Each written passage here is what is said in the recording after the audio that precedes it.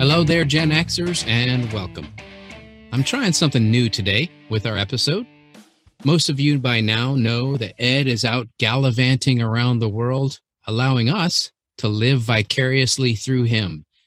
Thanks, Wilksy.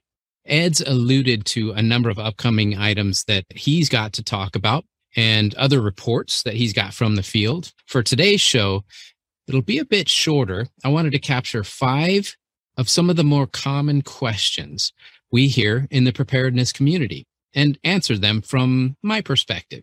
So let's get started, shall we?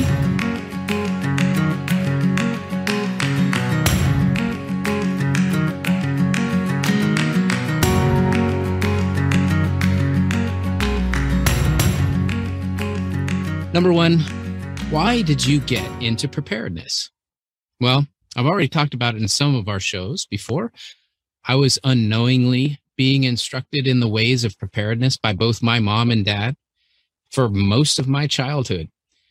My dad lived out being prepared, and it was very impactful watching him live through multiple recessions and very little money. If you want to hear more about both of my parents, I had a distinct pleasure of interviewing them in some of the earlier podcast episodes when I was on a recent trip to the Four Corners area. When I left home, I ran into so many scenarios in which being prepared would have been better, but I was not prepared, and I suffered the consequences. I've been robbed multiple times while traveling. I've been scammed by 3-card Monte players. I've been stuck in the cold overnight, broken down in a vehicle in sub-zero temperatures with very little heat and no shelter. And the lessons I've learned through those and so many more are what drive me today to be better prepared. As for preparedness itself, for me, it all started as kind of a fun thing, actually. Zombie movies, of course, apocalyptic living, how would I survive, and so on, just putting myself through these kind of mental tests. And of course, Y2K came and went, and all of the fears surrounding it. And then there was this period of time that we lived in a townhome community, and ours had a fireplace. Across the street, there was this nice little family, mom and dad, and 2 very small children. Weather was forecast to be in the single digits during a snowstorm. Power had been out for 2 days already. And I remember going over there and offering to come stay with us if it started getting too cold for them. And that was kind of an eye-opening experience for me that even in the, quote, normal times, individuals and families could be hit with very difficult choices. So I really just started doing preparedness on my own. And eventually, my wife jumped on the bandwagon, and we've been going strong ever since for a couple of decades at least.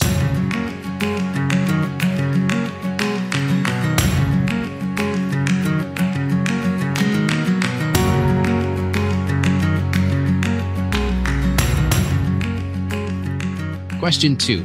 What movies or shows or books influenced your preparedness planning? There's so many movies and books, right? 28 Days Later. That was actually one of my favorite, still is one of my favorite zombies movies with Cillian Murphy. The fact that it showed how quickly, 28 days, things went to complete hell. That was pretty impactful. World War Z, again, a very short timeline, and the way they portrayed a massive apocalyptic event, that was pretty impressive. I will say that the book was much better because it portrayed multiple scenes from a zombie apocalypse. The book itself is absolutely fantastic. And then I remember back in the 90s, there was the movie called Outbreak with Dustin Hoffman. Wow, that was very impactful, epidemic type of movie, fantastic movie. And the thing that was powerful about that one as well is how the government or the agency could come in and essentially envelop this town and try to block people from getting in and out of the town. And people in general would attempt to fight back. And do what they thought was right. And then, of course, so much talk has gone on about the Walking Dead. I would say the earlier seasons, maybe up to season 4, but after that, it kind of got a little weird. But same type of scene from 28 Days Later, where guy wakes up and finds that the world has completely changed. As far as books go, there's the old standby 1 Second After by William Forstchen. That is a very powerful book, primarily because the author himself is a historian and he has connections with government, like Newt Gingrich, people from back in that time frame. And it was actually a bit of a sad story. He was part of this commission that was tasked with finding out what would happen if an EMP were to hit the United States and how it might affect the United States the most. When his commission was getting ready to approach Congress with their report, 9/11 happened. And so it all got forgotten. And the only way he was able to present that information to the public was in a fictional novel. The result was 1 Second After. Absolutely fantastic book. Not just all doom and gloom, a lot of really successful things that they did as a community. And then, of course, Going Home is a fantastic book for get home safe type of environments. That one's more of a EMP type of scenario, but a fantastic book. And the series goes on after the first book. I still love the first one the most. And then there's the Survivalist series by Arthur Bradley. That's an excellent, excellent book and book series, and explains how a U.S. Marshal might respond. And not only how the goodness of a U.S. Marshal might change the world, but also how certain evil sides of things might make the world worse, and how you can fight back against that in really successful ways. And then, of course, there's a companion gardening books and homesteading books and things like that. So reading as much as you can about being prepared is absolutely recommended.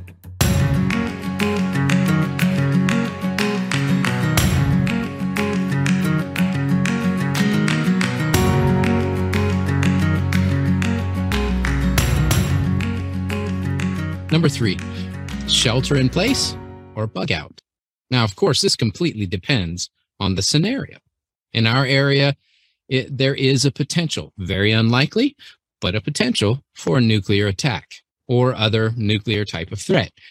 That said, the thought of sheltering in place might not be the best approach to protecting yourself and your family.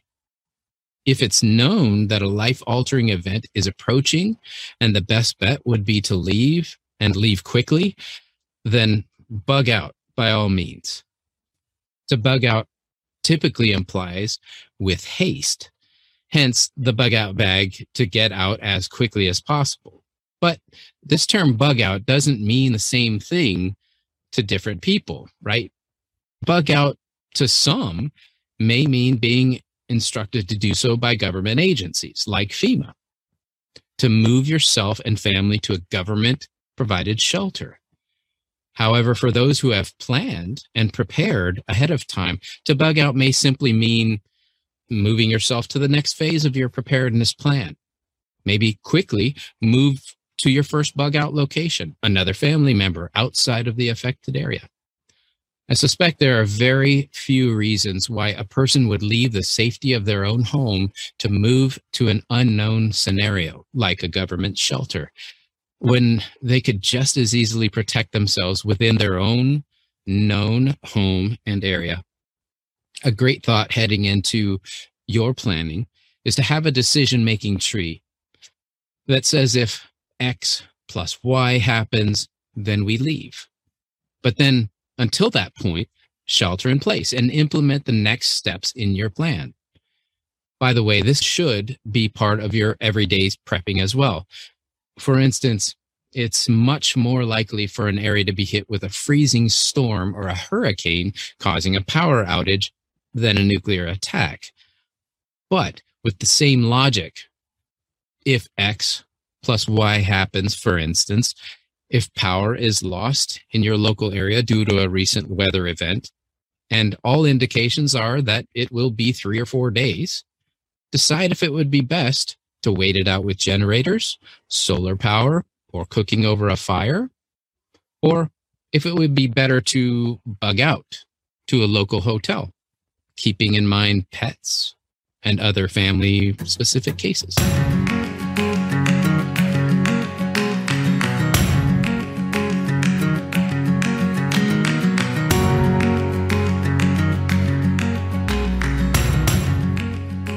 Number 4, if faced with an active shooter or active assailant type of situation, would it be better to run and hide or attack the shooter? Oh boy. One thing we could all agree to is that nobody really knows what they're going to do when faced with this type of event.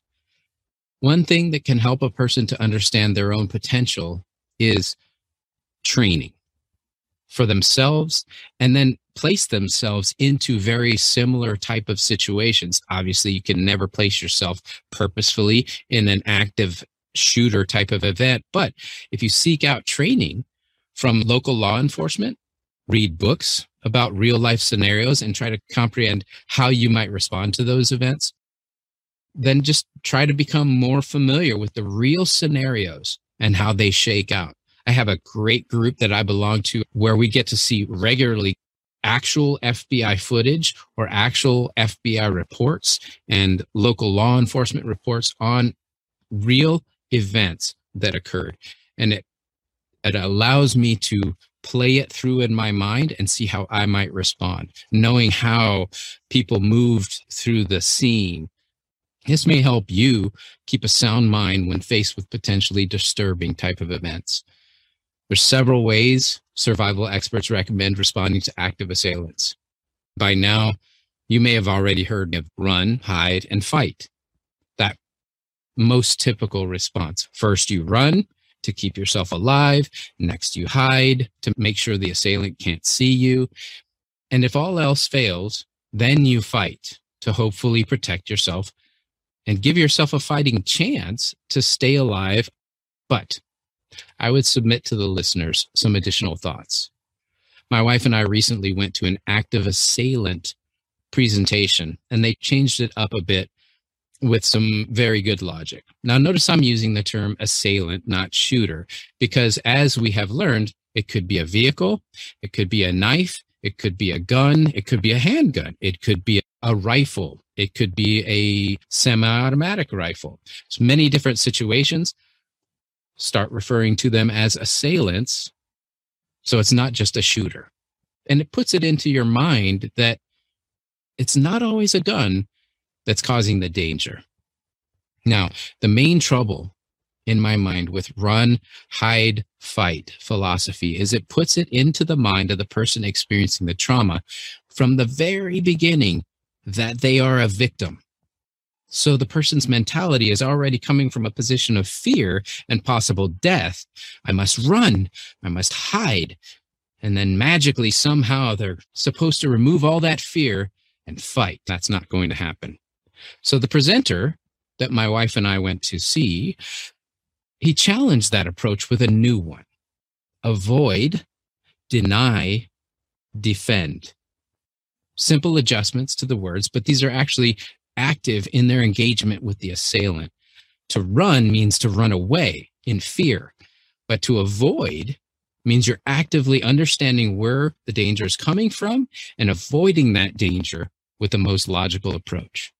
It may actually mean moving closer to the danger in order to move to the next step. To hide, also out of fear, usually implies a cowering event, right? Again, prompting a fear reflex, but to deny can prompt a person to continually deny the attacker access to the area in which the resistance is located. And then to fight implies this is your last chance and effort to life. Fight like hell. But if your mindset is already one of positive, I will get out of this danger safely, then the natural course of thinking would be to defend yourself from harm.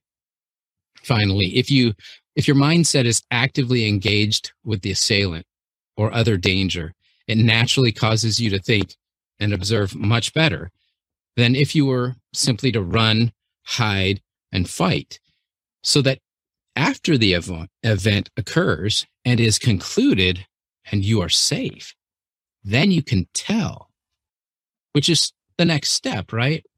You can inform authorities of what actually occurred with confidence because you're actively engaged in it.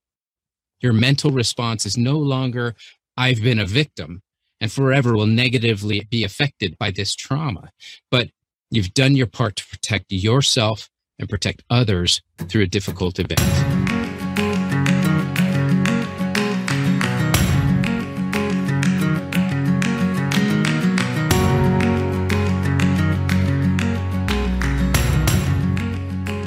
Number 5, what would be some means of communication in a post-apocalyptic world? Well, I guess one of the biggest questions is, how bad of a post-apocalyptic world are we talking about here? If it's a full-on Mad Max or EMP type of world, well, that's one thing. But if it's economic collapse, then the world might be affected in a totally different way. I mean, most thoughtful scenarios for what could one day become the new normal apocalyptic world are those that would happen over time. Economic collapse, running out of fuel, adverse government takeover, etc. These are more of like frog and hot water type of events. And theoretically, persons, families, communities could possibly prepare better ahead of time. Begin to come closer together as a unit, a family, or a community. Begin recognizing existing ham radio users or CB and walkie-talkie options that might be available in your area. Establish codes that can be used between known group members and ensure messages are clear and reach the intended persons. Establish ahead of time the means to power said devices, CBs, and ham radios. Whether they be solar, wind, or other, this will be important in ongoing communications. If the scenario is more EMP or coronal mass ejection type of event, which there is more immediate results, very little planning has occurred, and this could make things much more difficult, of course, but still doable. First, consider planning ahead, establishing a small Faraday cage for EMP type of events. No need for a massive bunker or house-sized applications for this type of protection, because to understand EMP or CME enough, you would understand what devices could be affected and protect just those devices. For instance, although some speculate all electronic components within all newer vehicles are susceptible to EMP, this is not likely the case based upon testing that's been done. In reality, there are certain components, like a starter, perhaps, that could be affected if a backup of that starter unit is housed in a Faraday cage. And then when the component itself fails inside the vehicle, a simple replacement of the unit fixes the vehicle and it's back up and running. But the reality is, there's many different ways we've been communicating throughout history, all the way through tying two cans together and 5G. There will always be ways to communicate. It will require a bit of ingenuity.